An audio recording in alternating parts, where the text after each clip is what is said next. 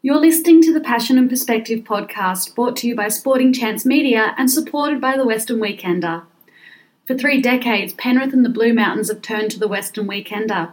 Visit westernweekender.com.au or find your copy every Friday.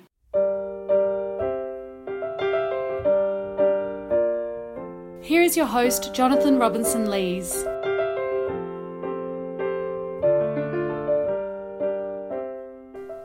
Welcome to the latest episode of the Passion and Perspective podcast. Today we're joined by Simon Williams. Simon is a high-performance mindset coach at Motivation and Performance Partners, a business he founded to help others achieve success in their careers. The ingrained desire to help others succeed has long been the driving force behind Simon's work and has played a large part in shaping where he is today. Simon joins us virtually for the latest episode of the Passion and Perspective podcast.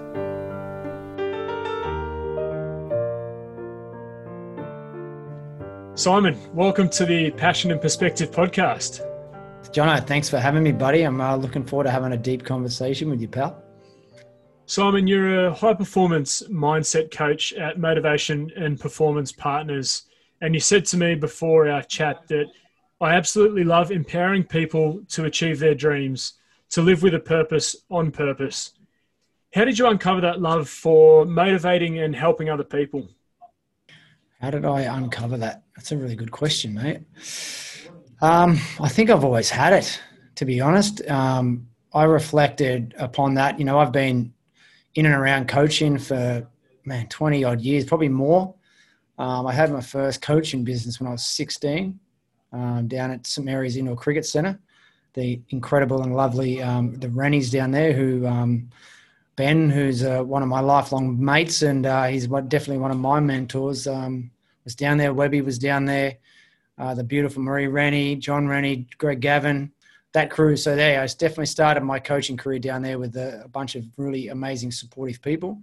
Yeah, even all the way through, I should say, from 16 until today, I've always found myself being drawn to supporting others and empowering others and inspiring others, very much on a one-to-one basis or one to a few basis, in terms of teams, etc. But I very much love the one-to-one where you can get real deep, you can get vulnerable, and as I said, you can really make some serious change when you've got that trust and that rapport. And I've just been drawn to that kind of relationship with helping people. And that's people that are in my life full-time, long time, or it's just people I've just met. I'm just drawn to helping, drawn to supporting, drawn to serving.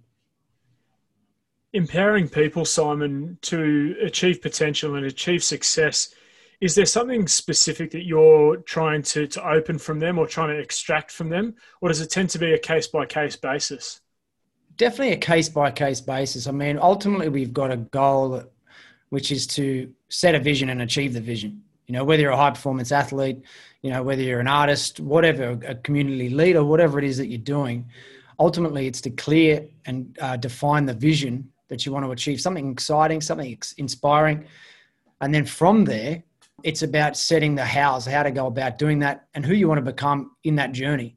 So potentially, I think it's a case-by-case basis on the fact that each and every one of us has our own vision specifically, but the strategies and the tools and the insights and the requirements of high performance across the board, okay, are all pretty similar because we're human beings and we experience the same emotions, the same feelings, the same fears, the same, joys. So there is a uniform approach. I mean, that's why there's so many great books out there, so many great leaders, so many great coaches, so many great inspirational, motivational people that are talking about things that resonate with us on a supremely deep level. So when they talk, when you hear guys like Tony Robbins or, just using him as an example, when he speaks to crowds, it rings the gong of the soul on pretty much anybody there because we all feel the same emotions and the same feelings. And we all want and truly desire the pretty similar things, to be on purpose, as I said before the podcast, to achieve things, to feel achievement, and ultimately to feel happiness and fulfillment. So if they're the commonalities, okay, that's how we can universally approach the support or the service of someone. But obviously it's applied on a one-to-one basis because not every human being is the same, and we don't all deal with certain elements or certain challenges within the same frame of mind. And when you look at human potential, Simon, how much do we as people leave untapped? I was only actually thinking about this the last few days in the car, to be honest. And I was thinking to myself, if an alien came down because I've been, reflecting and looking on human performance, and asked me who would I put up in front of them as our number one or our greatest asset in terms of a human being or greatest specimen, it would be a very hard question or a very hard feat or a task to do, is to present someone who was just at their absolute peak, holistically. Okay, sure, there's heaps of guys peaking out in terms of business or athleticism or artistry, but are they completely fulfilled? Are they happy? So there's that holistic approach. So I had to think about that, but I also was asking myself and looking around at the amount of wasted potential, the amount of wasted opportunity for people that just are not willing to push themselves to levels of greatness, or aim for that level of greatness that can push their life to that level and to that place that they really want to achieve something and grab a hold of something and feel something. There's just I look around and there's just so many people, and again, it's no judgment. I don't like to judge. It's more just an observation, in that, because obviously the people are dealing with a lot of things these days. There's a lot of trauma. There's a lot of history. There's a lot of things that are going on behind closed doors. And as I said, I work and I mentor young guys who come from a lot of disadvantage as well. So I'm very involved in that area. And so therefore I'm not judging. I just look around and I know that, as you said, there's a lot of untapped potential within so many humans, myself included. We've all got this potential that we can really tap into. There's a reservoir of potential within us.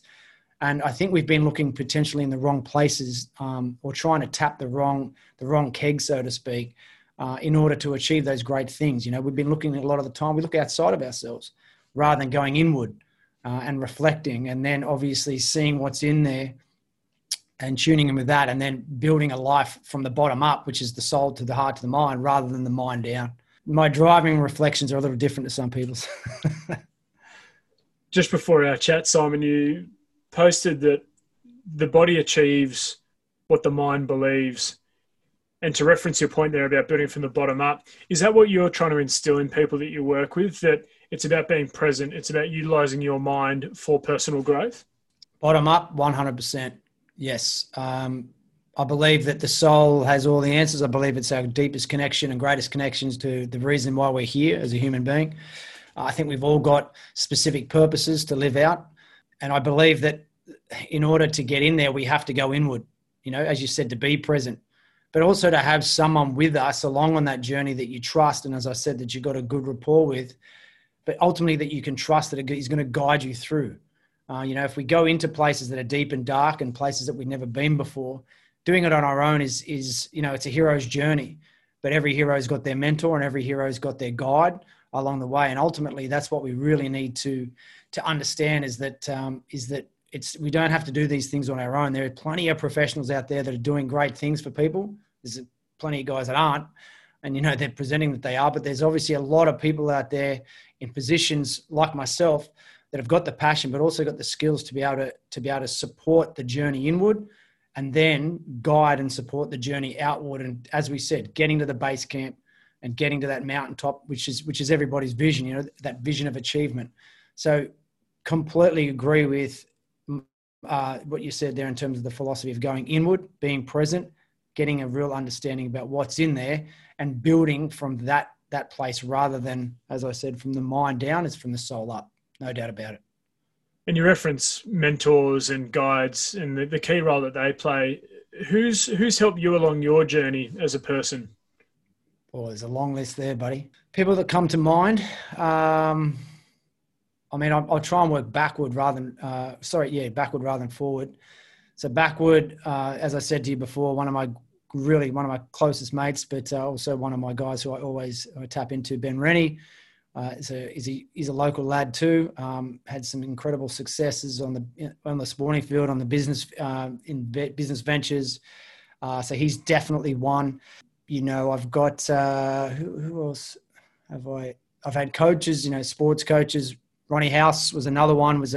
I still use one of his mottos, and that still to this day, focus on the process and the result will take care of itself. It's very important to me. I hold that dear to me there.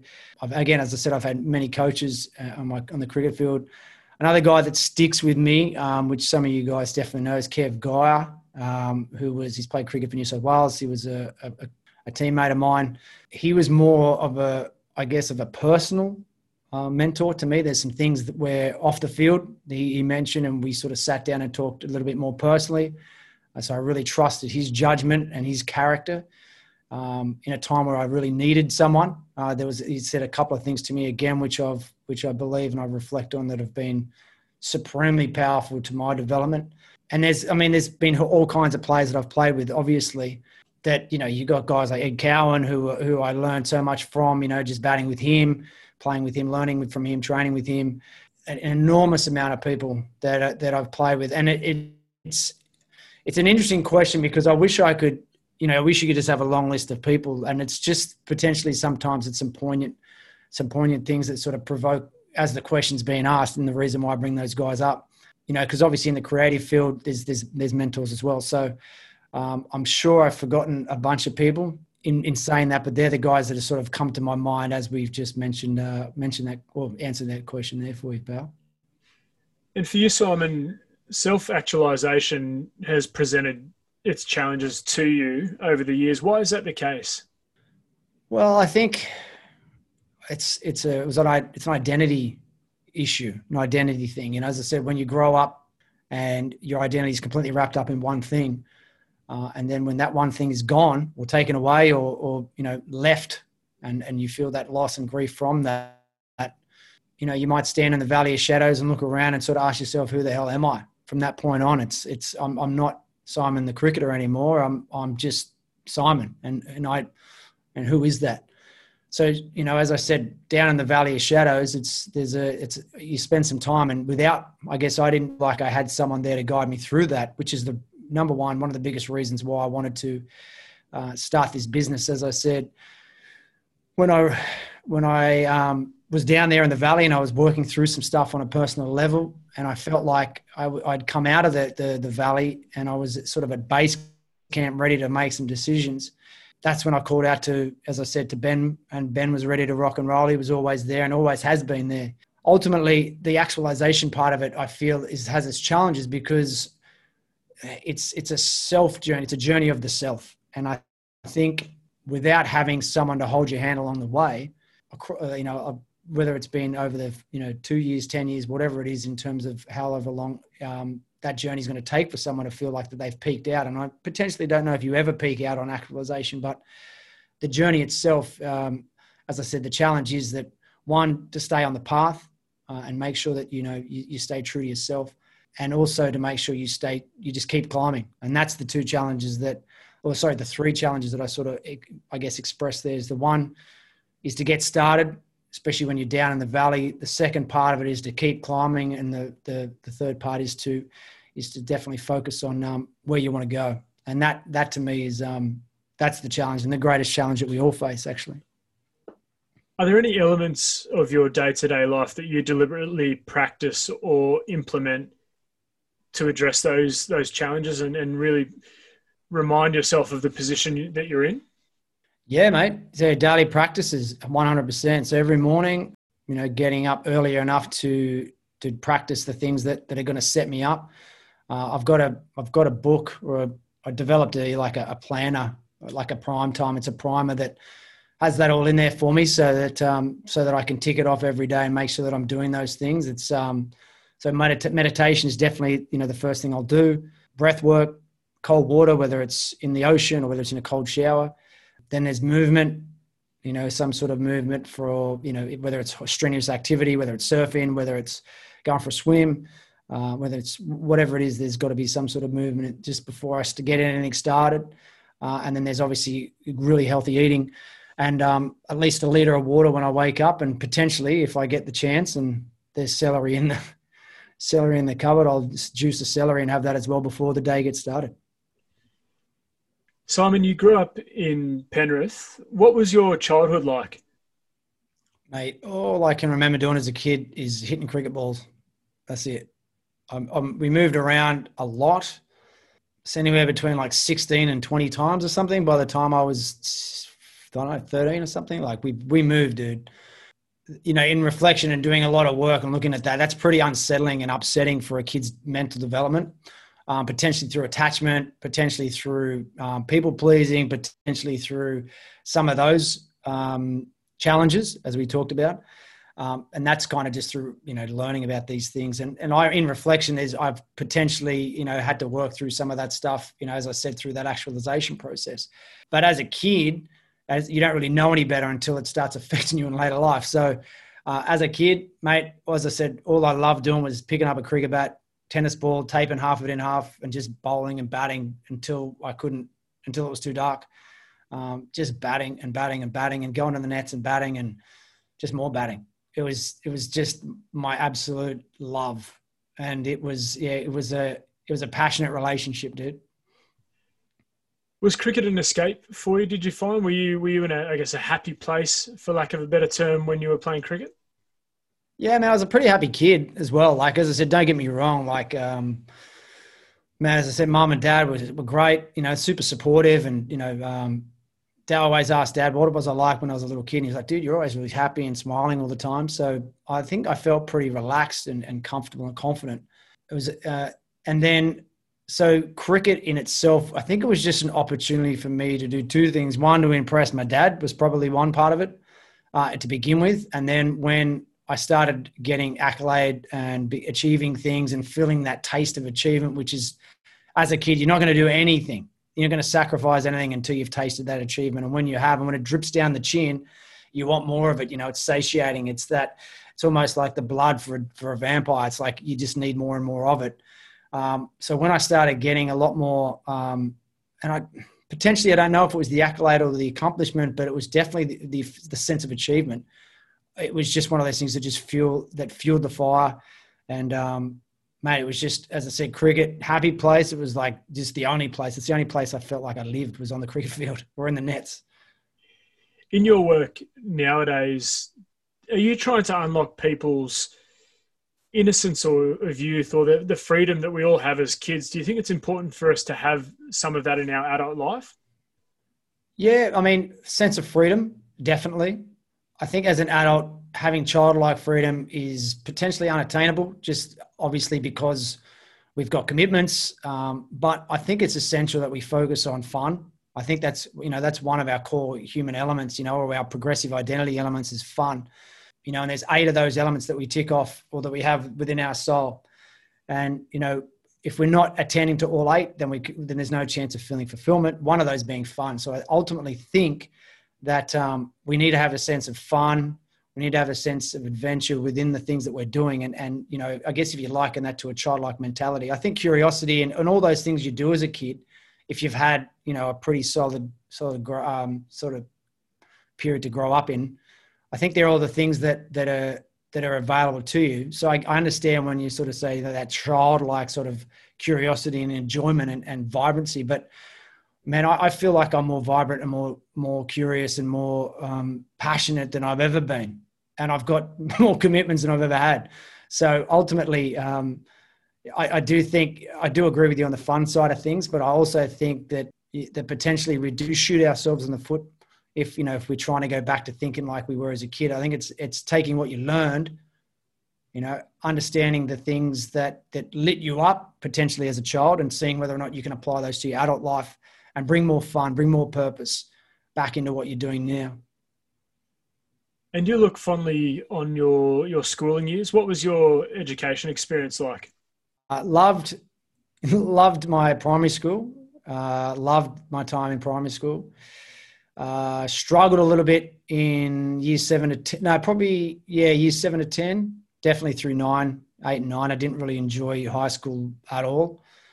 Felt a little bit isolated in terms of, as we just said, I was very dedicated to what I was trying to achieve. That didn't leave a lot of time for anything else. And that doesn't mean studies. It means more the social aspect, because that's all school really is it's an opportunity to teach you how to be on time and wear a uniform. So I didn't enjoy it so much until about year 10 when I when I lined up with a guy, one of my good mates, is still a really good friend of mine now, Baz. He was, I felt a real solid connection with him and another guy called Jake. And that sort of connection, I think, there's that social connection I talked about that's really important. And as I said, that isolation started to become a bit more social.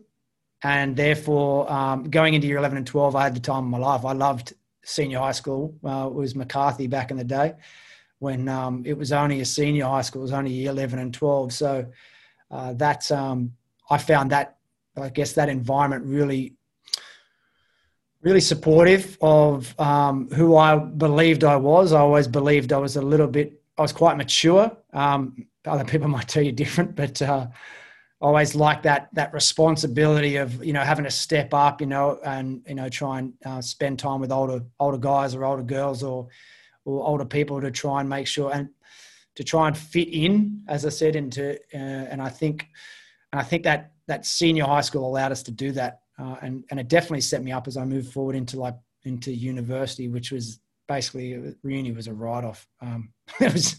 Unfortunately, it was just anything that got in the way of the cricket I wasn't really happy about. Those final years of school, Simon, did you have career ambitions, or for you at that point, was it, I'm going to wear the baggy green, I'm going to be a professional cricketer? Yeah, cricket. Dad was always like, have a contingency plan. Because I wasn't dumb in terms of, like, I always was quite, I did pretty well at school, but I didn't put in a huge amount of effort because, as I said, it wasn't my sport. And I definitely rested on the laurels a little bit there. In saying that, there was certain subjects that I enjoyed, PE, English, music, that kind of thing. Man, it was, I guess what I'm trying to say is that anything that got in the way of playing sport was, for me, playing cricket was just not a priority. And the career choice was going to be the baggy green. So anything that allowed me to do that, and if I had to sacrifice school time, or if I had to sacrifice parties, or if I had to sacrifice anything to train more, to train harder, to do my best, then I would have done that. So the mind or the vision was the baggy green, no doubt about it.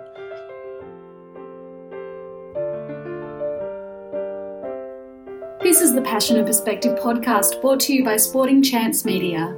For 3 decades, Penrith and the surrounding community has turned to the Western Weekender. Whether it's the Weekender's highly revered print edition or its up-to-date news offerings through its digital presence, the Weekender truly is the heartbeat of Penrith. Visit westernweekender.com.au or find your copy every Friday.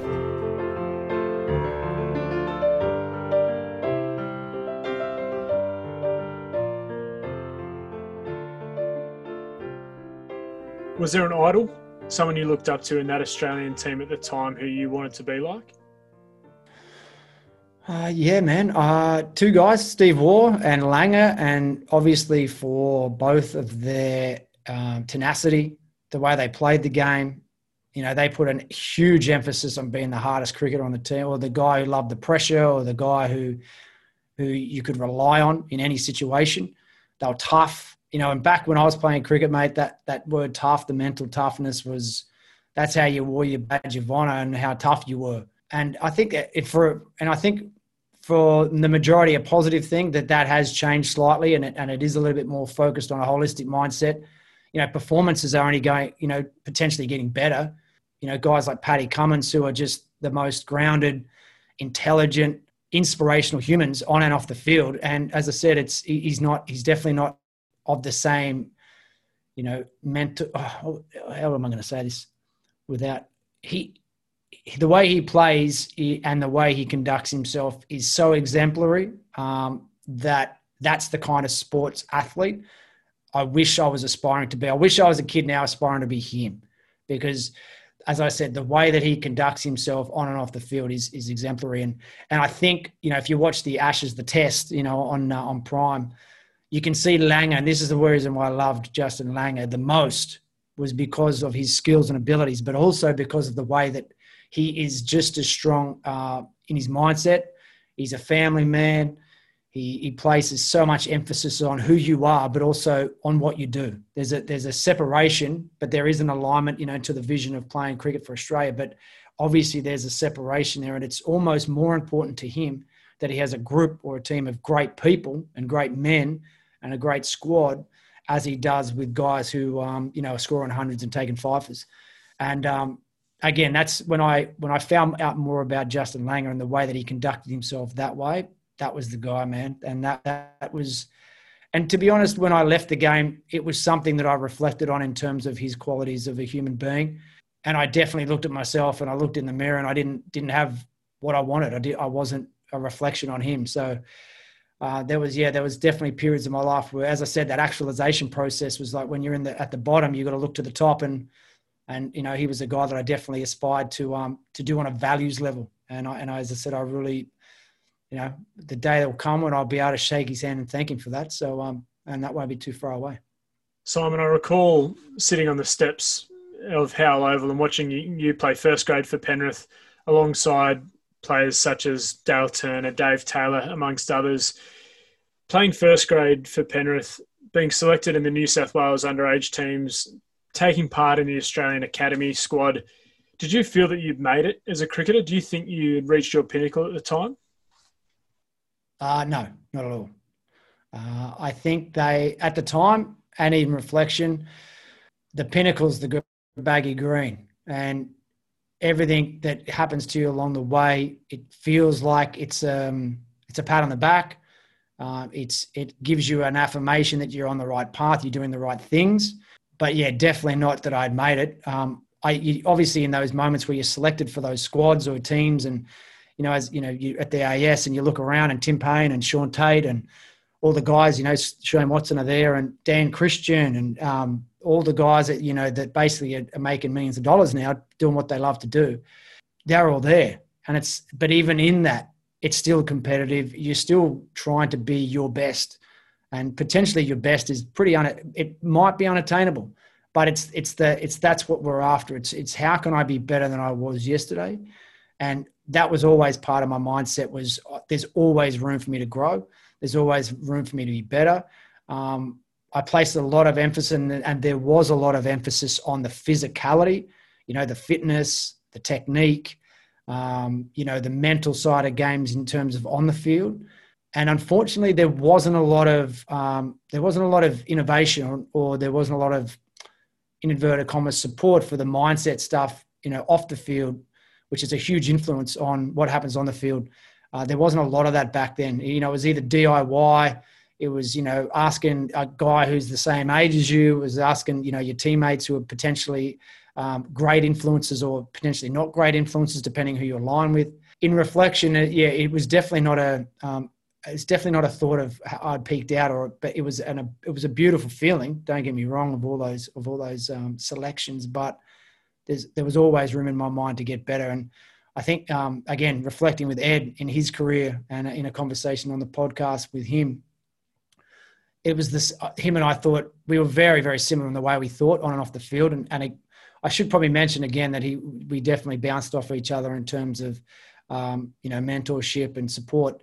But the way that he thought about it at the top, I think was probably a similar way that I would have thought about it too. And is when I'm there, it's like, it's not about getting there. It's about not just being there. It's about dominating. And it's about making sure that when you're out there, you become, if you're selected in the 12, then I want to become one of the top 3. And if I'm in the top 3, why can't I be the best? What kind of pressures did you face, Simon, when you would return back to Penrith, say, after some New South Wales underage cricket or time at the academy? Were there either internal or external pressures on you to perform? I didn't feel external pressure. No, not really. Again, I had a great support network at the club, with my teammates and with the coaching staff. Fantastic. Again, my time at Penrith was just, I look back on it now with such fondness and such a full heart. But I definitely had a lot of internal pressure. As I said, if the academy, the AS was a stepping stone, and it wasn't the peak out. It was one of the stages on the climb. So I was always pushing forward. And as I said, when the identity was completely wrapped up in, who I was a cricketer, when things didn't go so well, as I said, the pressure to get back, through a slump, or the pressure to get back through a couple of lean weekends was a huge amount, but none of it was coming really from the external spaces. It was always coming from an internal place. And again, without a professional mindset coach or someone who was there to support me to get through those moments and to sort of guide, a pretty, young mind, I think there were some missed opportunities there. None that I regret now. Don't get me wrong. I'm absolutely in love with where I am and what I do. But in reflection, there was opportunities missed, no doubt about it, that I could have either put my hand up for, again, because a lot of it was, you didn't really reach out with mental health issues, or if you didn't reach out with anything that was going on internally, it was all always about, if physical stuff or technical stuff, But nowadays, as I said, which I think is great, is that there's so much more conversation around about how you're feeling, how you're going, how's it all balancing. I remember, and I'll give you an example. I remember when Tatey went off and he took some time off for depression. And I think that was one of the first players worldwide to do so. And people just turned around and went, what do you mean? Do you depressed? And then there was, a lot of talk in the press about his mental toughness. And again, this is what I'm saying in terms of, and so there wasn't a lot of empathy that was going around, especially in the playing circles as well. I think a lot of guys were like, they really didn't understand it because it wasn't a thing. And it's such great growth within not only society, but in the sporting fraternity that people now understand that, it's a mental game. And we're not always at our mental best, and we need to make sure that, we're there for each other to support each other in getting ourselves back out of those valleys, as we said before, getting people into that sense of clarity and allowing them to see that vision again and to really buy in, to be excited and inspired and to move forward. And as I said, the not only the cricket circles, but there's a whole bunch, rugby league, rugby union, Surfing Australia are fantastic. It's a lot of mental health support. And I even know the Snow Australia as well are really getting behind a lot of the mindset stuff, which is super powerful for young athletes nowadays. During your cricket career, Simon, were you drawn to leadership positions within the team, either officially or unofficially? Did you see yourself as a role model for others? This is going to be an interesting answer. I always thought I had potential to lead, but in reflection, I think if I just concentrate on doing what I did best, I would have been potentially better off. So that sounds a little bit convoluted. There was guys who I played with that were incredible leaders. Matty House was a very understated and underrated cricketer. His mind for the game was supercharged, mate. As I said, he was just a great thinker. And again, bouncing off Ronnie House as his dad and as our coach, incredible combination. Kevin Guy, Dale Turner, Taylor, guys who were, they knew the game. They knew how to captain. I thought I knew how to lead, but I definitely didn't know how to captain. So what I did do was, when I reframed that, was I think my game went through the roof when I took my mind off trying to be the captain. But to lead through performance and to lead through service. And I always reflect on the year that I broke the record for the club. I remember early on in the season that I took my mind off making New South Wales teams. I took my mind off getting selected in squads for whatever reason, and I went out there, and every time I went out to bat, I'd look at Paul Goldie or Mick Goldie and I'd say, I'm going to score 100 for you boys today. Like, it was all about the service. So I flipped the lens from self to service, and I felt like my performance went through the roof because I led in that way. I feel like I took a leadership role at the top of the order because I was there and doing it for the right reasons. So that was an internal shift that I had to make. Just shifting the lens from self to service. And it's one of those things that I coach now is getting an understanding about how do we inspire others, or how does the athlete that I'm working with inspire others in their performance on and off the field. Being of service to others is incredibly important and effective, as you alluded to. And we're starting to see that more in sports coaches and other leaders. Brad Stevens at the Boston Celtics is a huge advocate for servanthood leadership. Why do you think it's so effective? Why do you think it's so effective for people to let their guard down, show their vulnerabilities, but actually end up being a more effective leader? Well, I think with service, it's always delivered from the heart. That's the thing. Your mind's on board, but it's coming from a deeper place, you know. And when you're in a sense of service, your heart's full. You never want to take. You never want to take from anybody. You never want to take from anything. And service comes from a place of giving. And ultimately, when you give, you receive.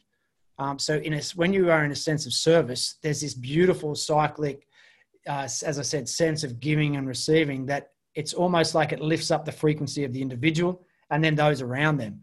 So when you're trying to do that from a mind down approach, like we talked about before, you can't do it because the mind has to go, because it comes straight out of the mouth. So it goes mind to mouth, mind to mouth, mind to mouth, and you miss the heart, you miss the soul. So when you're in a sense of service, it's coming from that place of purpose, which is your soul, you know, place of permission through the heart. So it comes from the purpose into the permission, and it basically gets projected out that way. And as I said, the more that we perform from these deeper places, the greater the performance and the greater the fulfillment. So again, there's that cyclic, deeper sense of knowing, understanding, mastery. It's all coming from those deeper places. And it's a gift. You're offering it to someone as a gift. You're serving and looking after others. And you're not only, as I said, you're not only shifting the lens, okay, because that lens was on the self. If you're thinking about the mind and you're going top down, it's thinking about how can I get something? How can I receive something? How can I take something? How can I, compete and get on top of something? When you flip that around to that service mentality, as we said, it goes all the way out, and it's always about aligning and then giving, aligning and giving. And as we said, it's like when you're in states of sort of depression, or if you're in states of where you're feeling a little down on things, the best way to get out of that is to go out and help somebody else. Go out and support somebody else, or serve somebody else, or do something that's going to support somebody. So I think, as you mentioned, that service, and the reason why it's such a big aspect is because one is it's a sense of giving, and there's something beautiful in that space. And there's also a sense of humility in it as well, in terms of you're not looking to take and to be number one and having a focus on the self. It's always about that humility of, almost like we're in this together. And I think when you think about it in a sense of, in that way, in the sense of belonging, there's an extreme amount of supercharged power that comes from that way of thinking. Simon, giving cricket away, what triggered that decision for you? In a nutshell, mate, it was like being in a relationship and I fell out of love with the person. I wasn't in love with who I was playing the game. I wasn't in love with the game. I wasn't in love with what I was doing in it. I fell out of love with my partner. And, you try for a little while, you kind of rock it back and forth, and you do your best to, to try and reignite the love, which when I went across to England and played a season over there, I tried to reignite my passion for the game, and it only got worse. Poor standard of cricket, and I was, coming back from an injury. There was a whole bunch of stuff, but I tried really hard to reignite. I took some time off over a season, just to try and get my bearings again. Then went back to Edinburgh with my best mate at the time, still one of my best mates. And in all honesty, I've never hit the ball better in my life than that season when I was in Edinburgh. Again, self-to-service. The first 3 or 4 games, duck 5, 3, 7, couldn't hit one. These guys were paying decent money too for me to be there, and I just wasn't delivering. And that reflection, there was a moment I sat down in the house that they'd given me. Again, they're giving you houses and cars and money. And I was sitting there and I'm like, what am I doing? What am I doing here? What am I doing with my life? I don't love the game. I don't love playing anymore. That's it. I can't do this anymore. And so I just made the vow from that game onward, or for the rest of the season, that I would do my best to support the club and every player at the club as best as I could, get them to be better cricketers, get them to be better human beings, bring the club together as a club. And mate, in the last however many games, it might have been 10 games or something, I normally scored 1,000 runs. The club went from like last to, we came second or third in the comp. Players were, scoring runs and banding together. There was a sense of unity and community. As I said, I've never hit the ball better, and I've never felt better in a team in my life. Obviously my team in Penrith was, that was my favourite. in terms of when I was playing at the high level. But this was something that I helped build from the ground up in terms of, and they're now playing Premier League over in Scotland. And I was incredibly satisfied with that lens shift from self to service. But ultimately, at the end of that season, 3 games out, I was, as I said, hitting them as best as I have. And I knew that was the end for me. And I kind of signed off on that note in 2006 and tended to the things that I felt had fallen in love with after that. Were you okay with your decision to call it quits? Yeah, I was. I'd spent a lot of time reflecting. It wasn't a decision I took lightly. As I said, it was the hardest decision I've ever had to make at the time. And so I gave it its due diligence, I should say. I spoke to a number of people, my dad included, was definitely a great support network through that. Again, calling on some mentors, some conversations that I'd had. And I remember, I remember the day vividly. And I think you remember those emotionally charged days the most from your past. I was sitting in, I think, Gloria Jeans in Glenmore Park with my dad having that conversation. And it was like, mate, that's it, I'm done. And his response was, is it going to make you happy? And I said, yeah, hopefully it's going to be. And he's like, cool.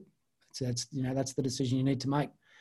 I know he was disappointed. Obviously, you put a lot of time and effort in as a father to seeing your child succeed, and you get close. You get near the top of a mountain, and your son tells you he wants to climb back down and go climb something else. It would be a hard pill to swallow, but I really appreciate the way he handled that and the support he offered. And he's always been I guess my right hand man in terms of that. He's always supported everything I've done, and as I said, gives me a sense of pride and joy and love for, deeper love for the, as I said, for my dad that, that I feel very gifted and lucky to have. Have you always had a good level of self-awareness, Simon? The examples you've given there of knowing when it was time to call it quits, knowing when you needed to shift from self to service. Have you always been able to turn that lens back on yourself and understand when decisions need to be made like that? That's a really good question as well. In reflection, I've always been a deep thinker, very deep, journaled a lot, diaried a lot. And I don't mean Dear Diary, that kind of thing. It was always about my sport and how I felt about it. It's potentially the mindset stuff I've done here. And just tapping back into, that question you mentioned that we had just answered before is I've coached a lot of people through that same transition. And this is why, and I think because I spent the time reflecting and giving it the due diligence that it needed at the time, and having reflected on that for the last almost 20 years, it gives me a great sense and a great place to be able to support people through that transition from one career to another, or from the top of one mountain deciding to climb another, or from the valley to, as I said, to base camp. It was something that I really hold true to my heart and true to my soul. And as I said, it's definitely part of one of the specialties that I'm able to offer with the business now with MAP. But yeah, I guess, coming back to what you're asking, I think it's, I do think that, I do think so. If that's a roundabout kind of way that to answer it, I believe I have, or I believe I have. I believe so.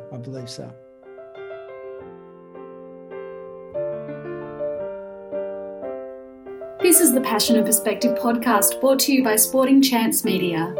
For 3 decades, Penrith and the surrounding community has turned to the Western Weekender. Whether it's the Weekender's highly revered print edition or its up-to-date news offerings through its digital presence, the Weekender truly is the heartbeat of Penrith. Visit westernweekender.com.au or find your copy every Friday.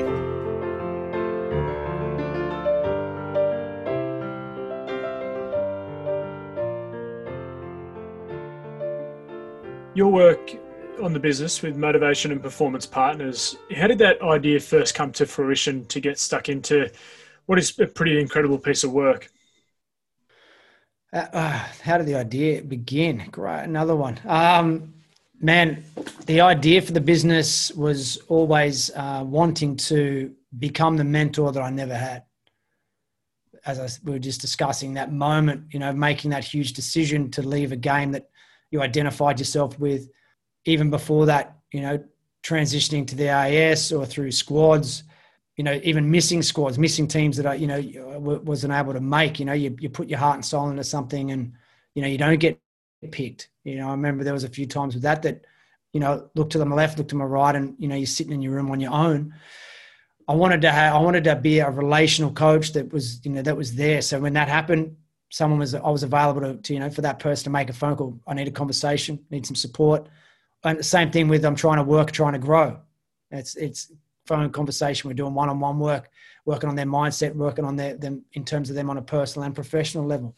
And when they're having great times, how do we sustain that success? So I wanted to be the mentor that I never had. As I said, I developed a business and a program around that called the Talent Ascension Program that supports amateur athletes from, I guess the avatar is 15 to 25 in a roundabout that are pushing for it. They know they're worth it. They know they can do it. They know they can achieve it, but they just need that support, and they want that support in terms of getting themselves from that amateur thinking to pro thinking, or from that amateur level to the pro level. So, I guess that's how the idea started, was in terms of being the mentor that I needed.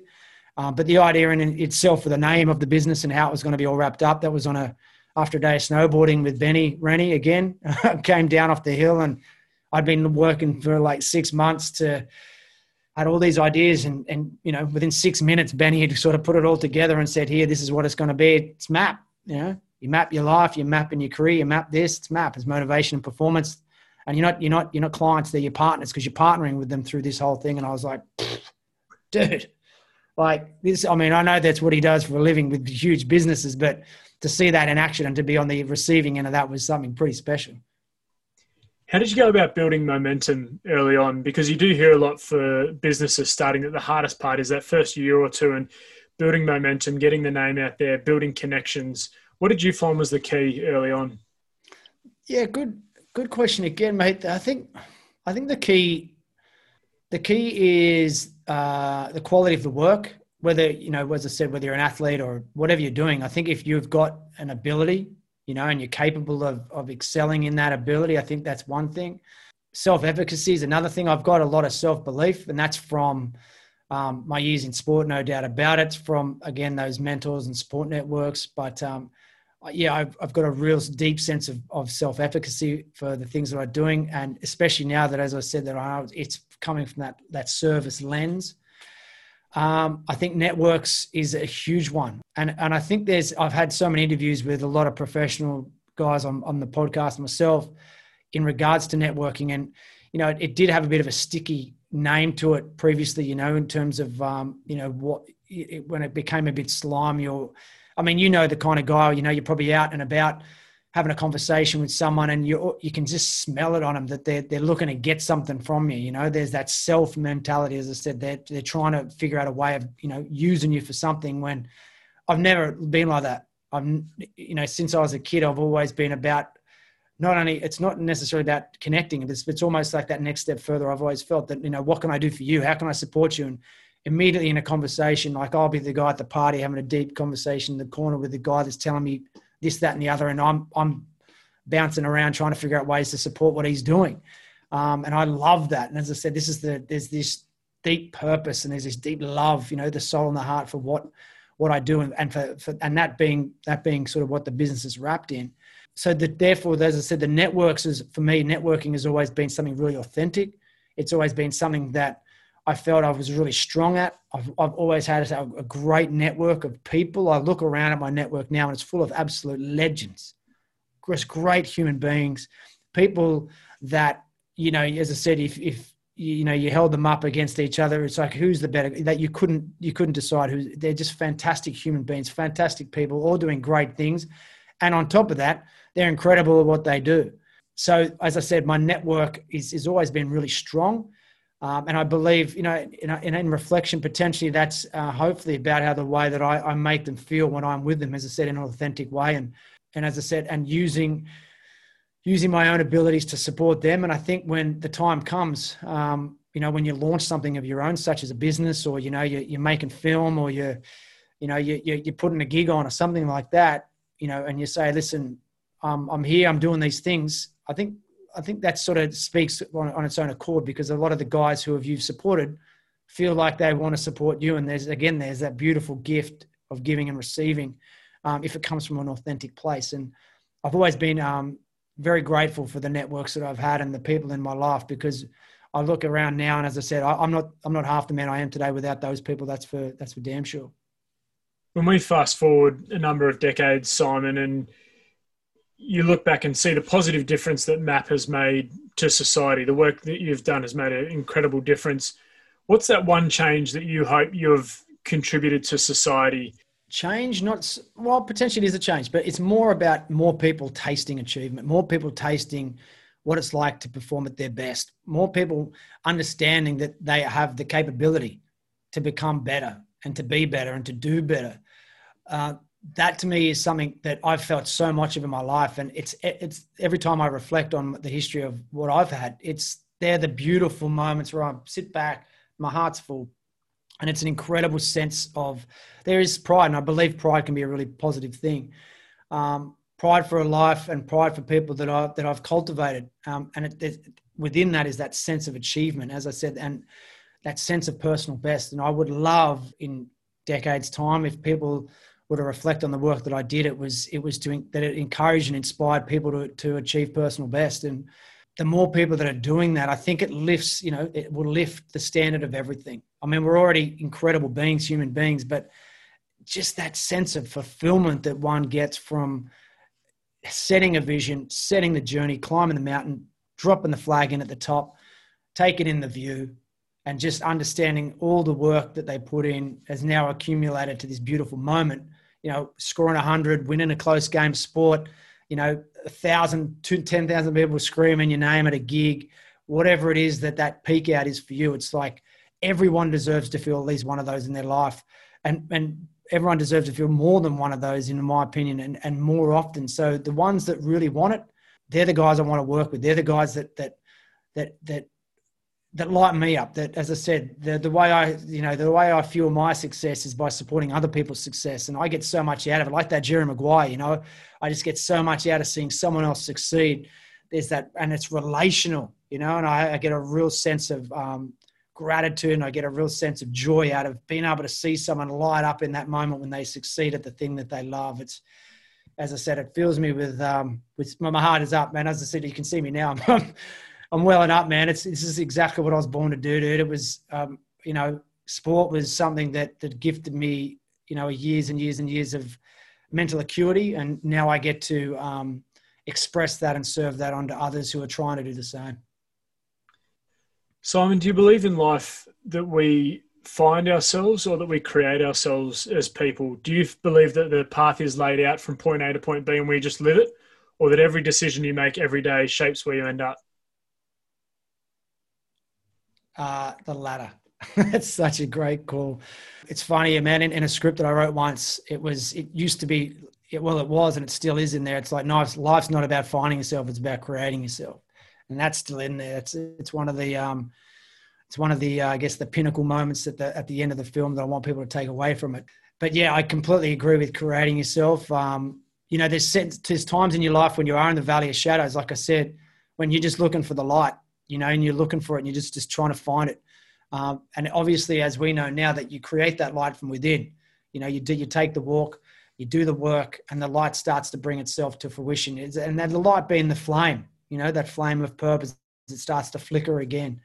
And then, as you know, you set foot outside of that valley of shadows and you find yourself at the bottom of a mountain range, figuring out what you're going to do. All of a sudden, the fuel is the excitement and the inspiration from whichever one you're going to choose. And that's the fuel that starts bringing this thing to life again.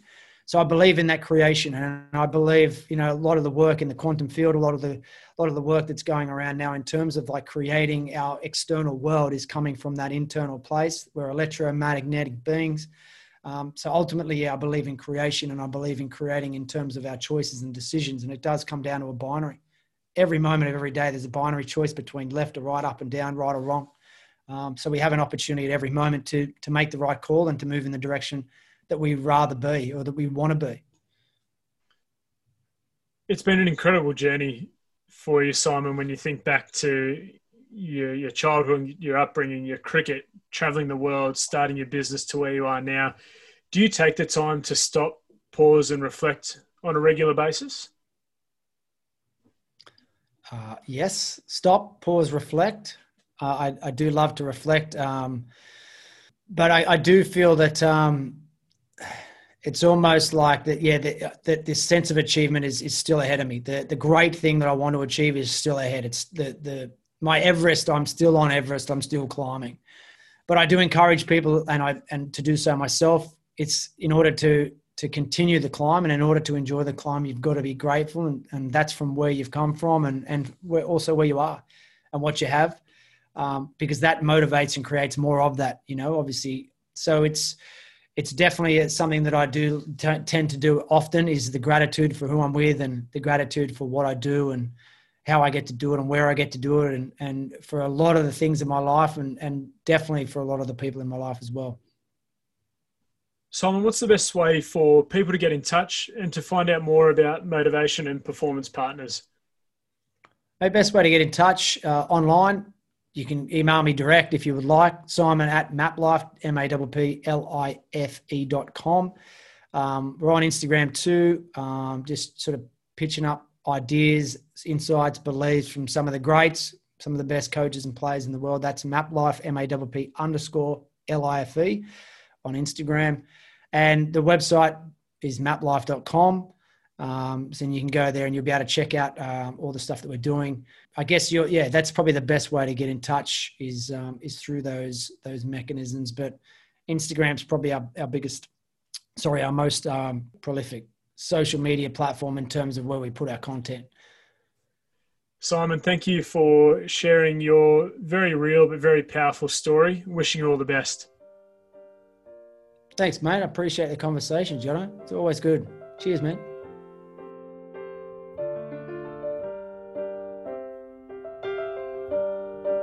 Thanks for listening to the Passion and Perspective podcast, brought to you by Sporting Chance Media and proudly presented by the Western Weekender.